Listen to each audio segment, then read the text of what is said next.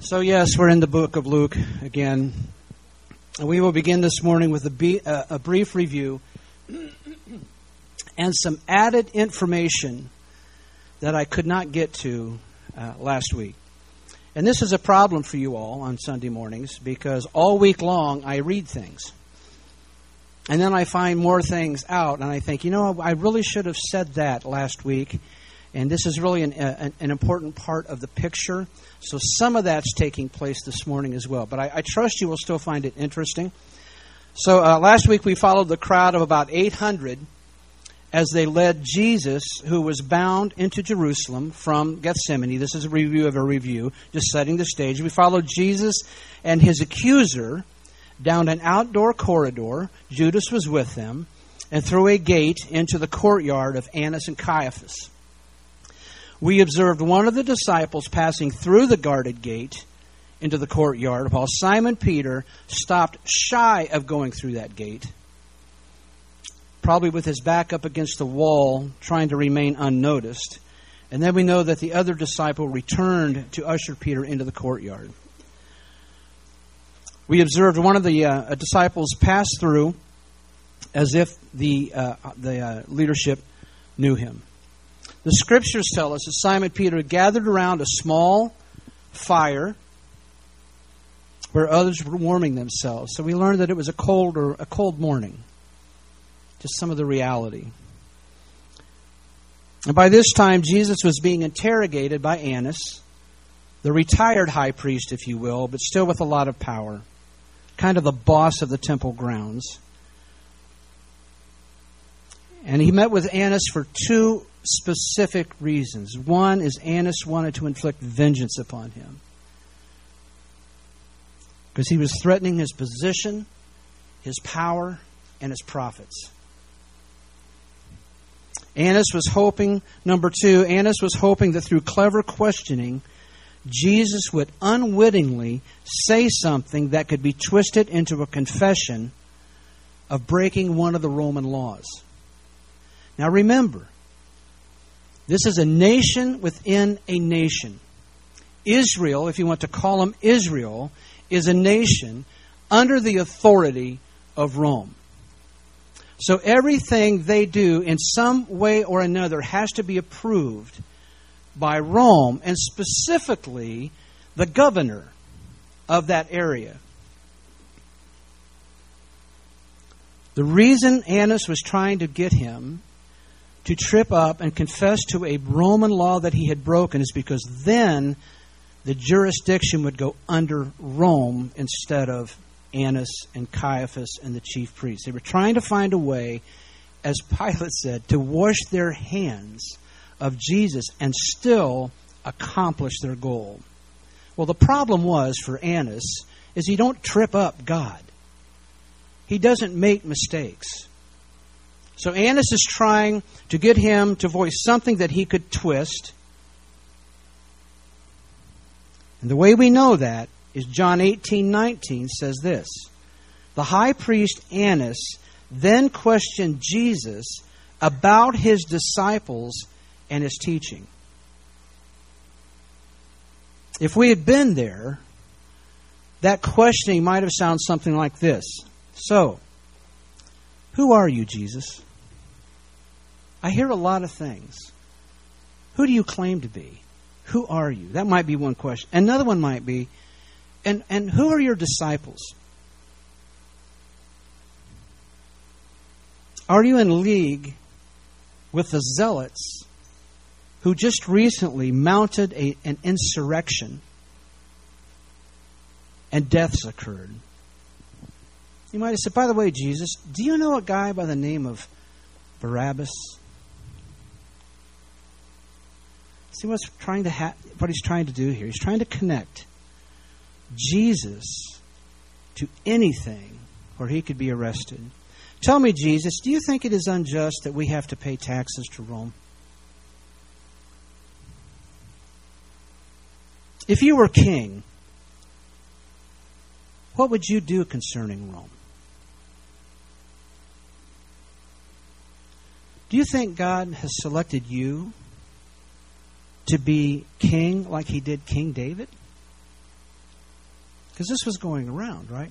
I want to remind you of something here, by the way. Until I thought back through this, it astounded me. You know how many days have elapsed from the triumphant entry until now? 5. All this has taken place, it'll be 6, in 5 days. You know why this is important? Is because hundreds of thousands of people that said, Hosanna, Hosanna in the highest, still didn't realize any of this was going on. They're still looking for Jesus. And whenever they see Jesus, you know what their hopes are? I hope, is this our king? Now that's going to be important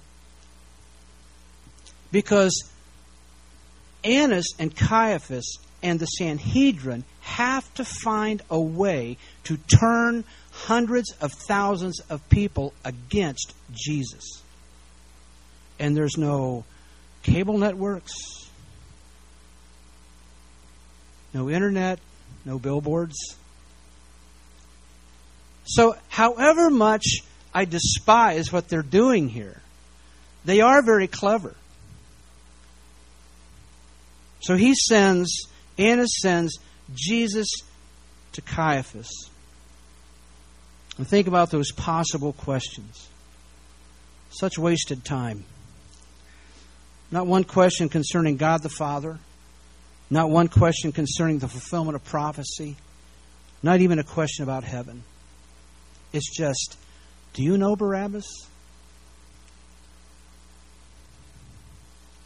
Can you imagine what Jesus might have said if Annas had asked, what do you believe God would have me do with you?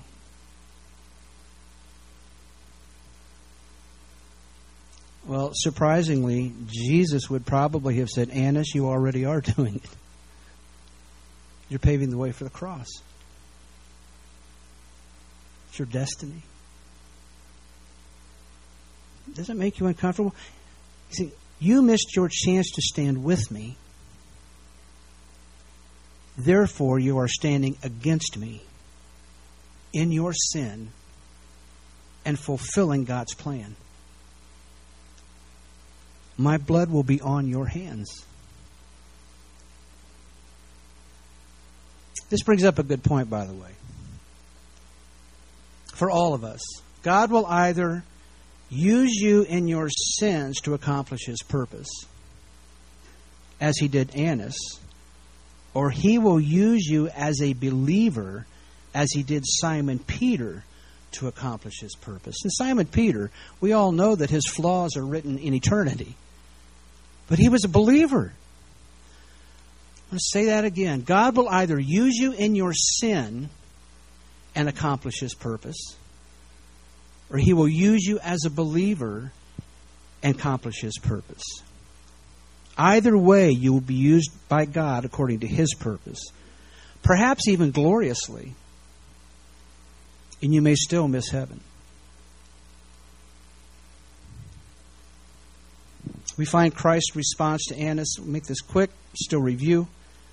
John 18:20-23 says this, I have spoken openly to the world. I have always taught in synagogues and in the temple, where all Jews come together. I have said nothing in secret. Why do you ask me? Ask those who have heard me what I said to them. They know what I said. And one of the officers standing by struck Jesus with his hand, saying, is that how you answer the high priest? And Jesus answered him, if what I said was wrong, bear witness about the wrong.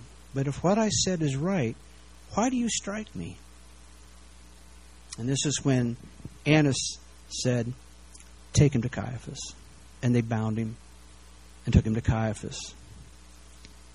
Now, for what purpose was Annas sending Christ to Caiaphas? He had the power. He could have easily said, let's move this on quickly. But there were reasons he sent him to Caiaphas. Because Caiaphas could do what Annas could not do in these areas. Caiaphas was a backup plan. This is what I believe. He was a backup plan. They were hoping Annas could accomplish this. And they could persuade Jesus to say that he broke law.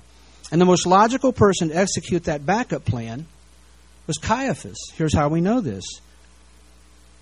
The Sanhedrin was already gathered where Caiaphas was.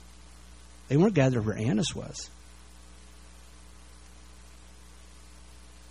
And now they're reduced to obtaining only one possible charge against Jesus. And it's blasphemy. The charge of blasphemy is what they are reduced to. And Caiaphas and the chief priests and the scribes, the Sanhedrin, were all there.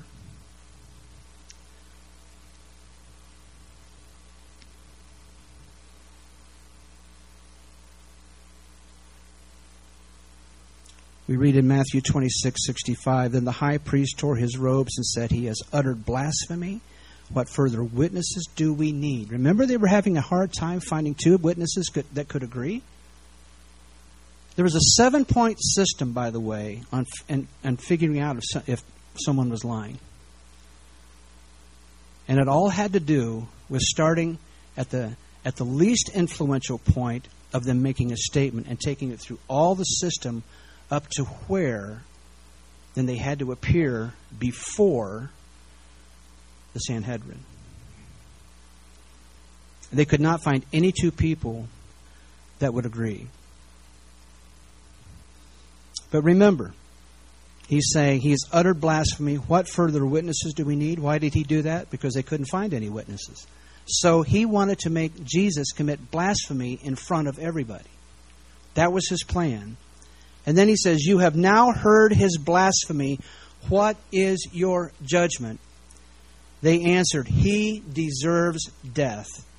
Then they spit in his face and struck him, and some slapped him, saying, prophesy to us, you Christ. Who is it that struck you? Now, we read that last week. But this is not what they had hoped for. They could have cared less if Jesus blasphemed. They certainly didn't respect God enough not to blaspheme themselves. And by the way, Rome couldn't have cared less if some Jewish upstart had blasphemed the God that they don't even recognize. They still have a problem. By the way, the same is true for us today so far. In the United States, you can say anything you want about any God, any religion. The Supreme Court has no right to rule on you. The Sanhedrin was the Supreme Court in Israel. So the grand conspiracy against Jesus was reduced to attempting to get Jesus to say that he was God. And by the way, if anyone other than Jesus had said they were God, that would have been blasphemy. However, Jesus was speaking truth. And he was speaking not only truth, but the truth. As in the holy word of God. Interesting thought. Jesus would have been committing blasphemy against God the Father if he had denied God.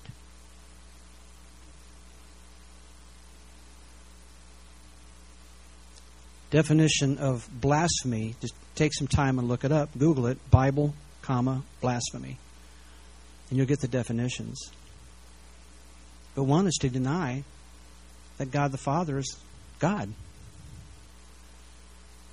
He would have been committing blasphemy against himself. As a matter of fact, he would have been committing blasphemy against the Holy Spirit. Unforgivable sin. Had he said he was not the Son of God.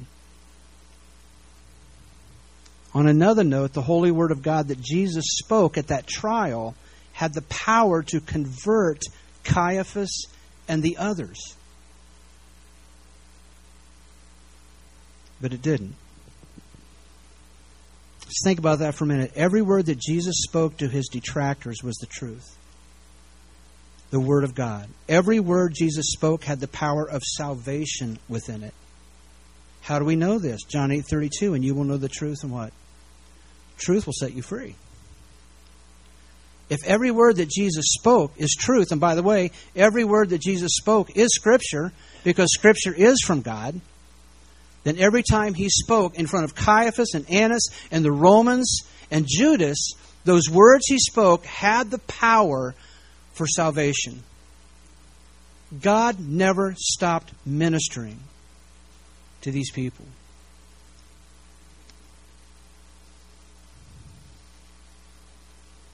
Just like today, every time you hear Scripture, this is God's effort to awaken you to His truth that can set you free.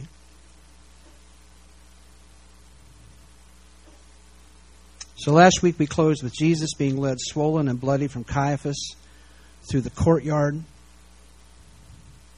past Simon Peter to Pontius Pilate. Today we're going to cover Pontius Pilate. That's all we're going to have time to cover today. He's an interesting guy and the role he played. So Jesus stood before Annas, Caiaphas, Sanhedrin. Now they are taking him to the Roman governor. This is a critical time in their plan because something has to turn here. They have to convince Pontius Pilate that this guy is a threat to Rome. They don't care if he's a threat to Israel. They couldn't care less. So now their plan has taken a turn, and this is critical. It is imperative that Pilate finds Christ to be guilty of committing a crime against the state, or at the very least being a threat. So who was Pilate? Interesting guy. Josephus, Jewish historian, and a couple of other Jewish historians tell us the following. Tiberius Caesar, who succeeded Augustus in AD 14, appointed Pontius Pilate as governor of Judea in 26 AD. Now you remember that Jesus began his public ministry at 30 years old. So Pontius Pilate was in power for a couple of years, just a short time before Jesus began that ministry. Pilate arrived and made his official residence in Caesarea Maritima, which was the Roman capital of Judea. He's a governor over Judea, and he decides that he's going to move from Caesarea to Jerusalem to make that his main place. Pilate was the 5th procurator of Judea, and that generally covered the south half of Palestine, including Samaria. Now, the procurator was devoted to the emperor and directly responsible to him, like maybe a governor of our states. If we eliminated some of the republic and the democratic structures that we have, would be directly responsible to the President of the United States. Pilate's primary responsibility was financial.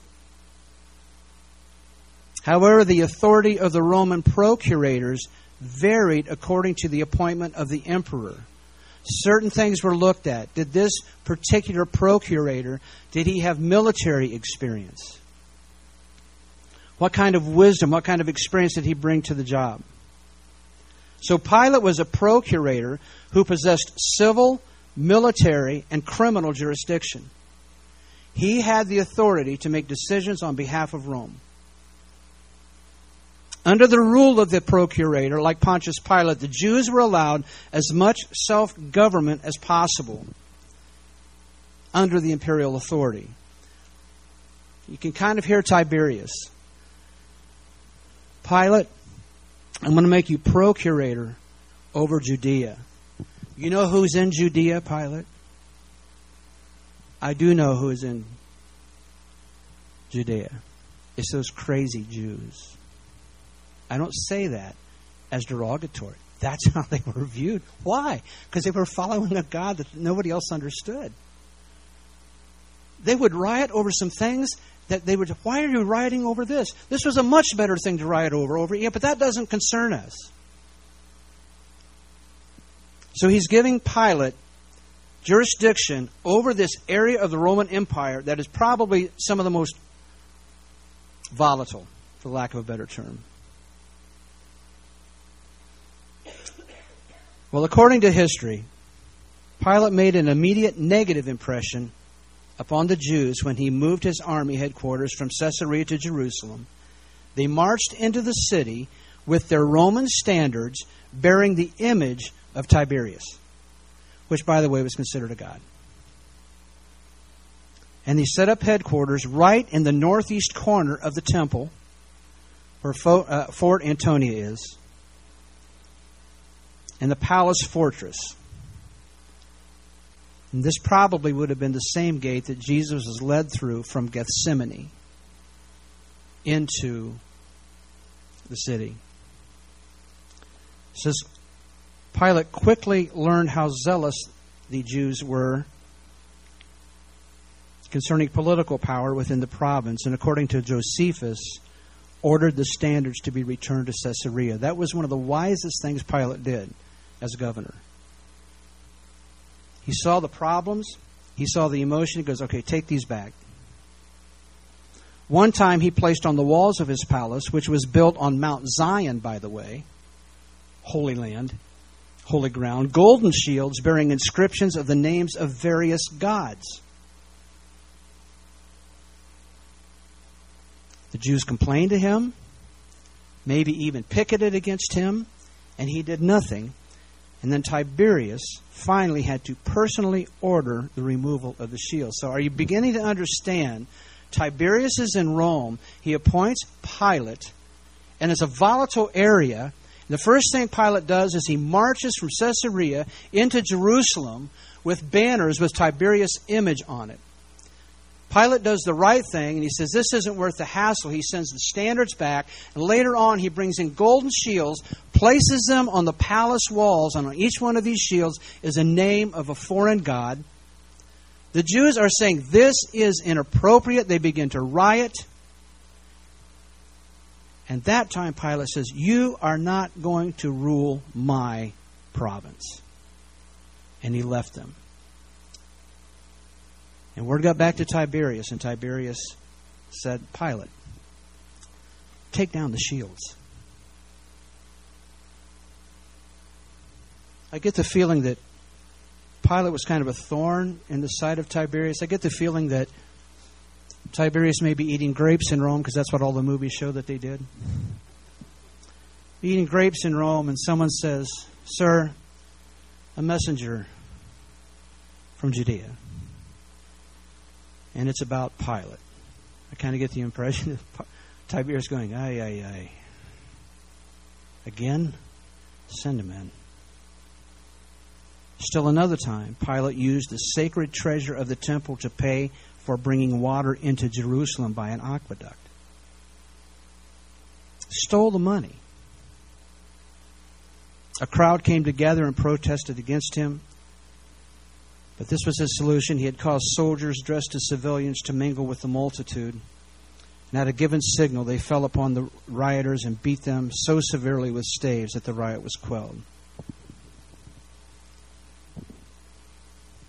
How important do you think it was to Pilate that word did not get back to Tiberius during the Passover of the Jews that he wasn't controlling things? There's a lot of personal stuff here. And it's ironic, is it not, that Israel would riot concerning shields with the names of foreign gods being placed on the governor's palace, and yet the Sanhedrin, the people's leaders, regularly extorted the people of God in the temple courts by selling trinkets and animals. See what legalism does? By the way, legalism is not from God. Legalism is nothing more than laws taking the place of God. And this is what happens with legalism. We become blinded to our own sin because those sins over there are personally offensive to us. So here's my point. Tiberius may well have had Pontius Pilate on a bit of a short rope, so to speak, because of his past blunders. I think Pilate was feeling some pressure. And here is another irony in the whole thing. The Jews disliked, as a result of these things, and maybe even hated Pilate. Until now. When they needed him to condemn Jesus. You'll find another alliance later in this story between Herod and Pilate. They hated each other until Jesus. Luke 23:1. Then the whole company of them arose and brought him before Pilate. The whole company being the Sanhedrin. And a few other people, I'm sure. So maybe 100 people. In Matthew, we actually discover who was among the company. Matthew 27, verse 1 says, when morning came, all the chief priests and the elders of the people took counsel against Jesus to put him to death. And they bound him and led him away and delivered him over to Pilate the governor. We learn a little more in John 18:28. It says this, and they led Jesus from the house of Caiaphas to the governor's headquarters, and they said it was early morning. So we get a time stamp here. They themselves did not enter the governor's headquarters. Why? So that they would not be defiled? What were they doing? They were dragging God across the courtyard. And they were afraid of being defiled because they might step foot in the governor's palace.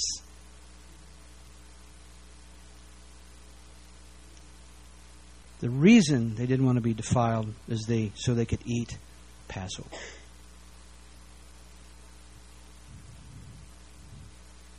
They themselves did not enter the governor's headquarters, so they would not be defiled. According to Jewish tradition, based upon the laws, no Jew was to enter into the house of a Gentile, nor was a Gentile to enter into the house of a Jew. And this would have been exceptionally offensive during the celebration of the Passover.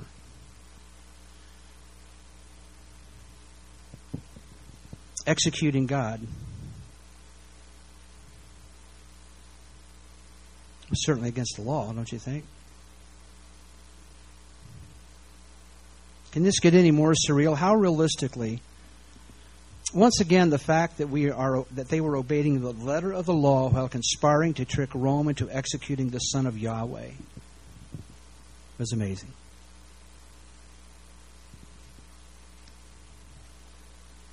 It's a perfect example of the danger of legalism.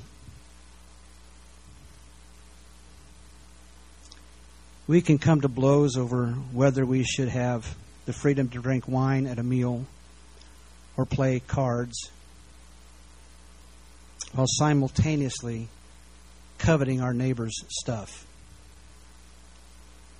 Or worse yet, denying Christ even a small percentage of the bounty He has freely given to us. So now we come to Judas. Where has he been?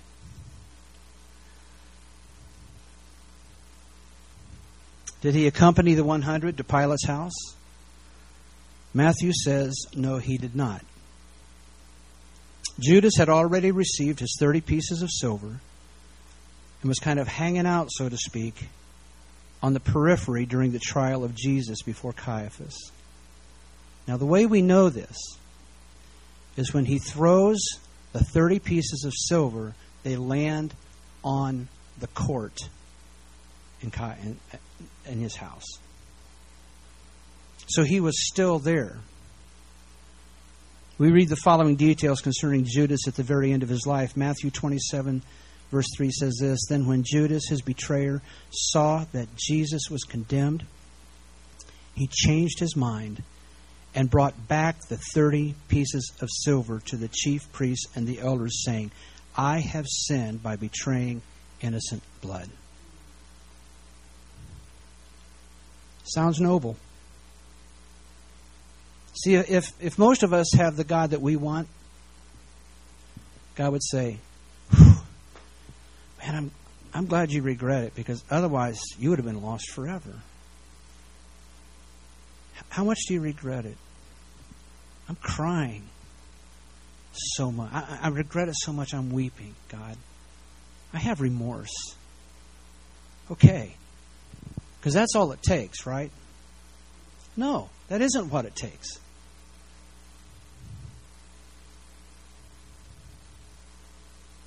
Judas lesson number 1. You can choose to sin, but you cannot choose the consequences of your sin. Judas may have chosen to be with Jesus, but Judas may have chosen to be with Jesus, but Jesus did not choose him. See, now that's not the God we want, right?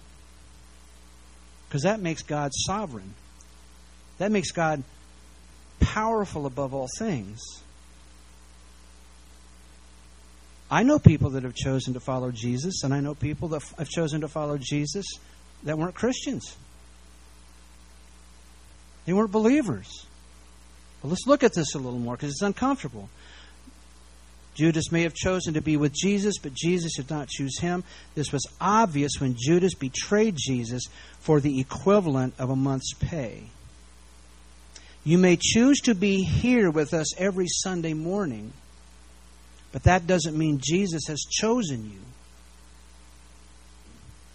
When you repent and receive, that is proof that Jesus has chosen you. It's not very clean and tidy, is it? See, most of us want a God who, at the expense of his own identity, will break his own laws in order to serve us. And that's never what the Bible says. We are to serve Jesus. We are to serve God. Why? Because he's worthy. Judas lesson number 1. You can choose to sin, but you cannot choose the consequences of your sin. Judas lesson number 2. There is a point of no return. I have heard many people throughout my life say that they are just not quite ready to receive Christ. And if you ask them, what does Christ still have to do in order for you to receive him, they have no answer. They just know that it's not yet good enough. So we can easily understand there is a point of no return concerning death, right? Once you die, you certainly can't make up your mind to do something as if you were still living. The time to choose eternal life is when you are alive. A dead man cannot be born again. Only a living man can be born again. And by the way, no one can pray you out of hell. That is heresy from Satan. That doctrine is false and deceives you into believing that even death is not absolute.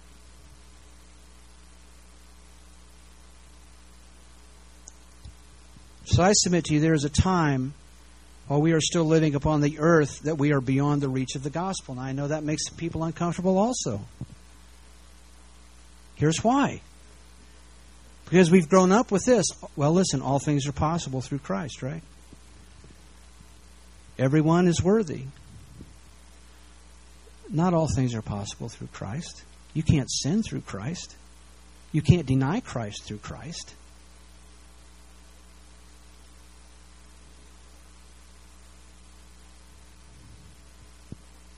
The more we hear the gospel and reject it, the easier it is to develop eyes that cannot see and ears that cannot hear. And I am telling you, you can reach a point of no return while you are still breathing oxygen here.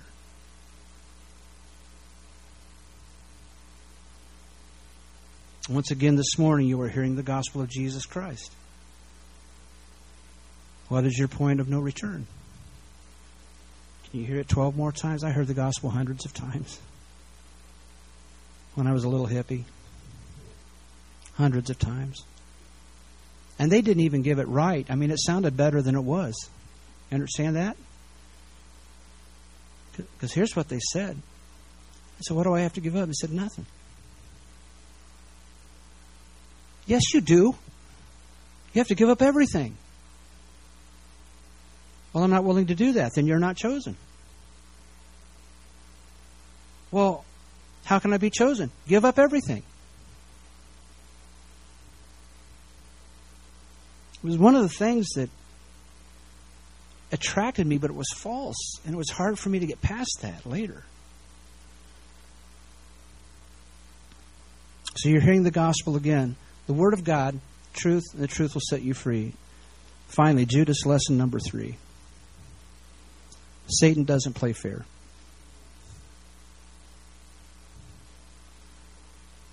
The enemy has not one bone, so to speak, of loyalty in his body. Not one. not one angelic dark cell has loyalty within Satan. Satan is a taker, he is a user, and a deceiver. Whatever emotion or reassurance Judas felt when he was possessed by Satan was a lie. Satan has no loyalty to God. He doesn't even have loyalty to the fallen angels. He doesn't have loyalty to his demons. Everything he does is driven by his hatred of God and those who God saved. If you're here this morning and you're a believer, rest assured, Satan hates you. And I got some more news for you. God hates Satan. God can't hate. Yes, He can. And He does. You see, we view hate as a sin. We view hate as a flaw. God has no flaws. God has no sin. Please don't teach your children that God loves even Satan. He just hates what he did. That's not true. He's an enemy of God. Matthew 27:4 says this. This is Judas. I have sinned by betraying innocent blood. They said, what is it to us? How's that for loyalty? Here's a Sanhedrin. What's that to us, Judas, you traitor? He was a hero 7 hours ago. He was a hero. The leadership of Israel is saying, you're our man. You have saved Israel, Judas. You understand that? You've given us a way to get rid of this charlatan, this blasphemer.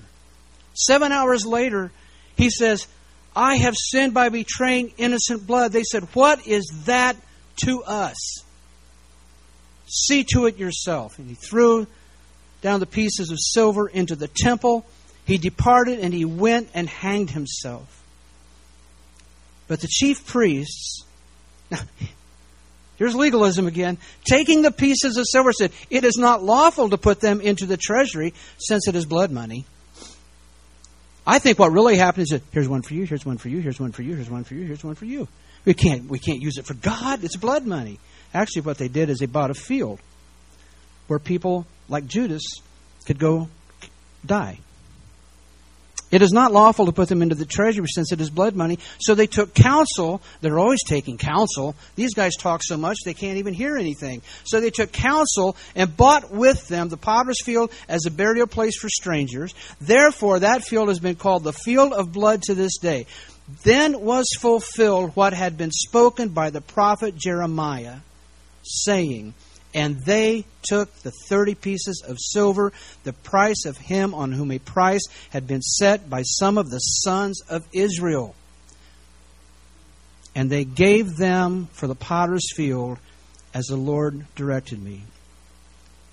It says there that Judas hanged himself. Acts 1:18 says something similar. In falling headlong, he burst open in the middle and all his bowels gushed out. Well, how can both be true? Well, it can be. If you hang yourself and no one takes you down because you're not worth messing with, and you hang there in the sun for a couple or 3 days, your body says, I've had enough, and it just destroys itself. Just in case there are critics of the Bible, both are true. And this is the end of Judas. Unless we begin to wonder if he repented at the last minute, or if what he said in the temple, I have spilled innocent blood, was a confession or repentance. It was not. How do we know this? Matthew 26:24. The Son of Man goes as it is written of him, but woe to that man by whom the Son of Man is betrayed. It would have been better for that man if he had not been born. To confess your sin, to have remorse over something that you did was wrong, is not salvation. It is repentance that is salvation. If you're here this morning and you do not know Jesus, you need to. How many more times can you hear this?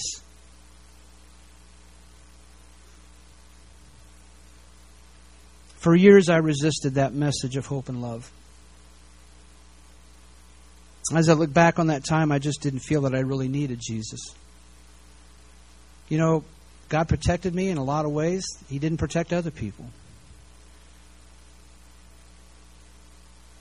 Things that damaged my body was never really of interest to me. I didn't like the taste of alcohol. And I was just really frightened of drugs because I grew up in, the early 70s when they showed films in school where this is your brain and this is your brain on drugs. I believed that. And I've seen evidence of it, by the way. That wasn't what was keeping me from receiving Jesus. What was keeping from receiving Jesus is my life was pretty good. I had found my God, by the way. My God was music. That's where I went. Listened to it, played it, learned it. That was my God. I was very driven. I was never bored.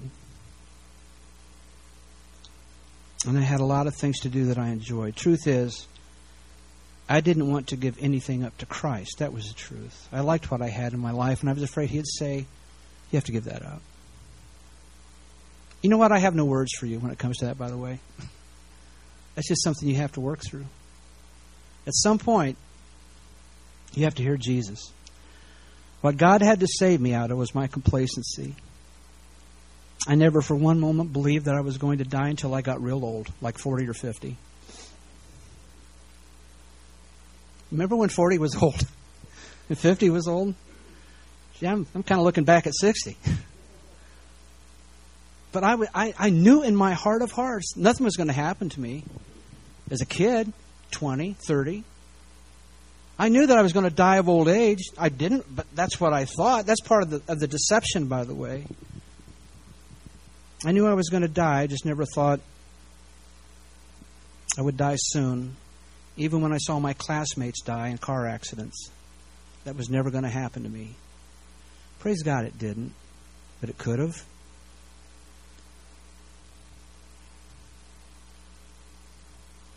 I was no more nor any less lost than Judas. I was no more lost. I was no less lost. I was an unbeliever.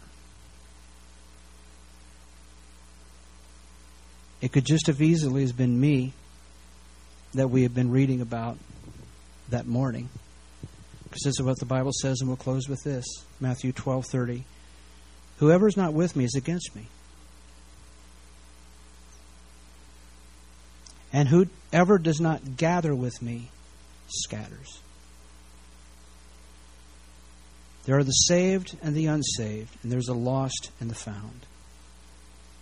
And we invite you to be one of the saved and the found this morning. You will never fully understand how much you need Jesus until you receive Him. Weird thing, right?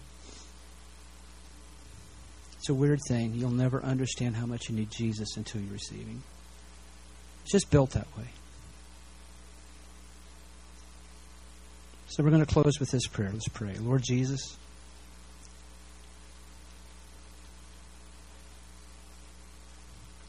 may we never take you for granted. May we never mock you.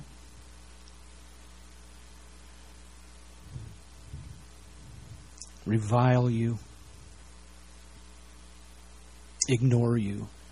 Father, may we have an awakening in the deepest part of who we are. And may that part cry out, Jesus, now come. Come into my life. And Father, we pray that if you're placing those hearts on the ears and the hearts of people, they will not let the deceiver deceive them. And we trust you, God, for it's in Jesus' holy and precious name we pray. Amen. Love you. See you next week.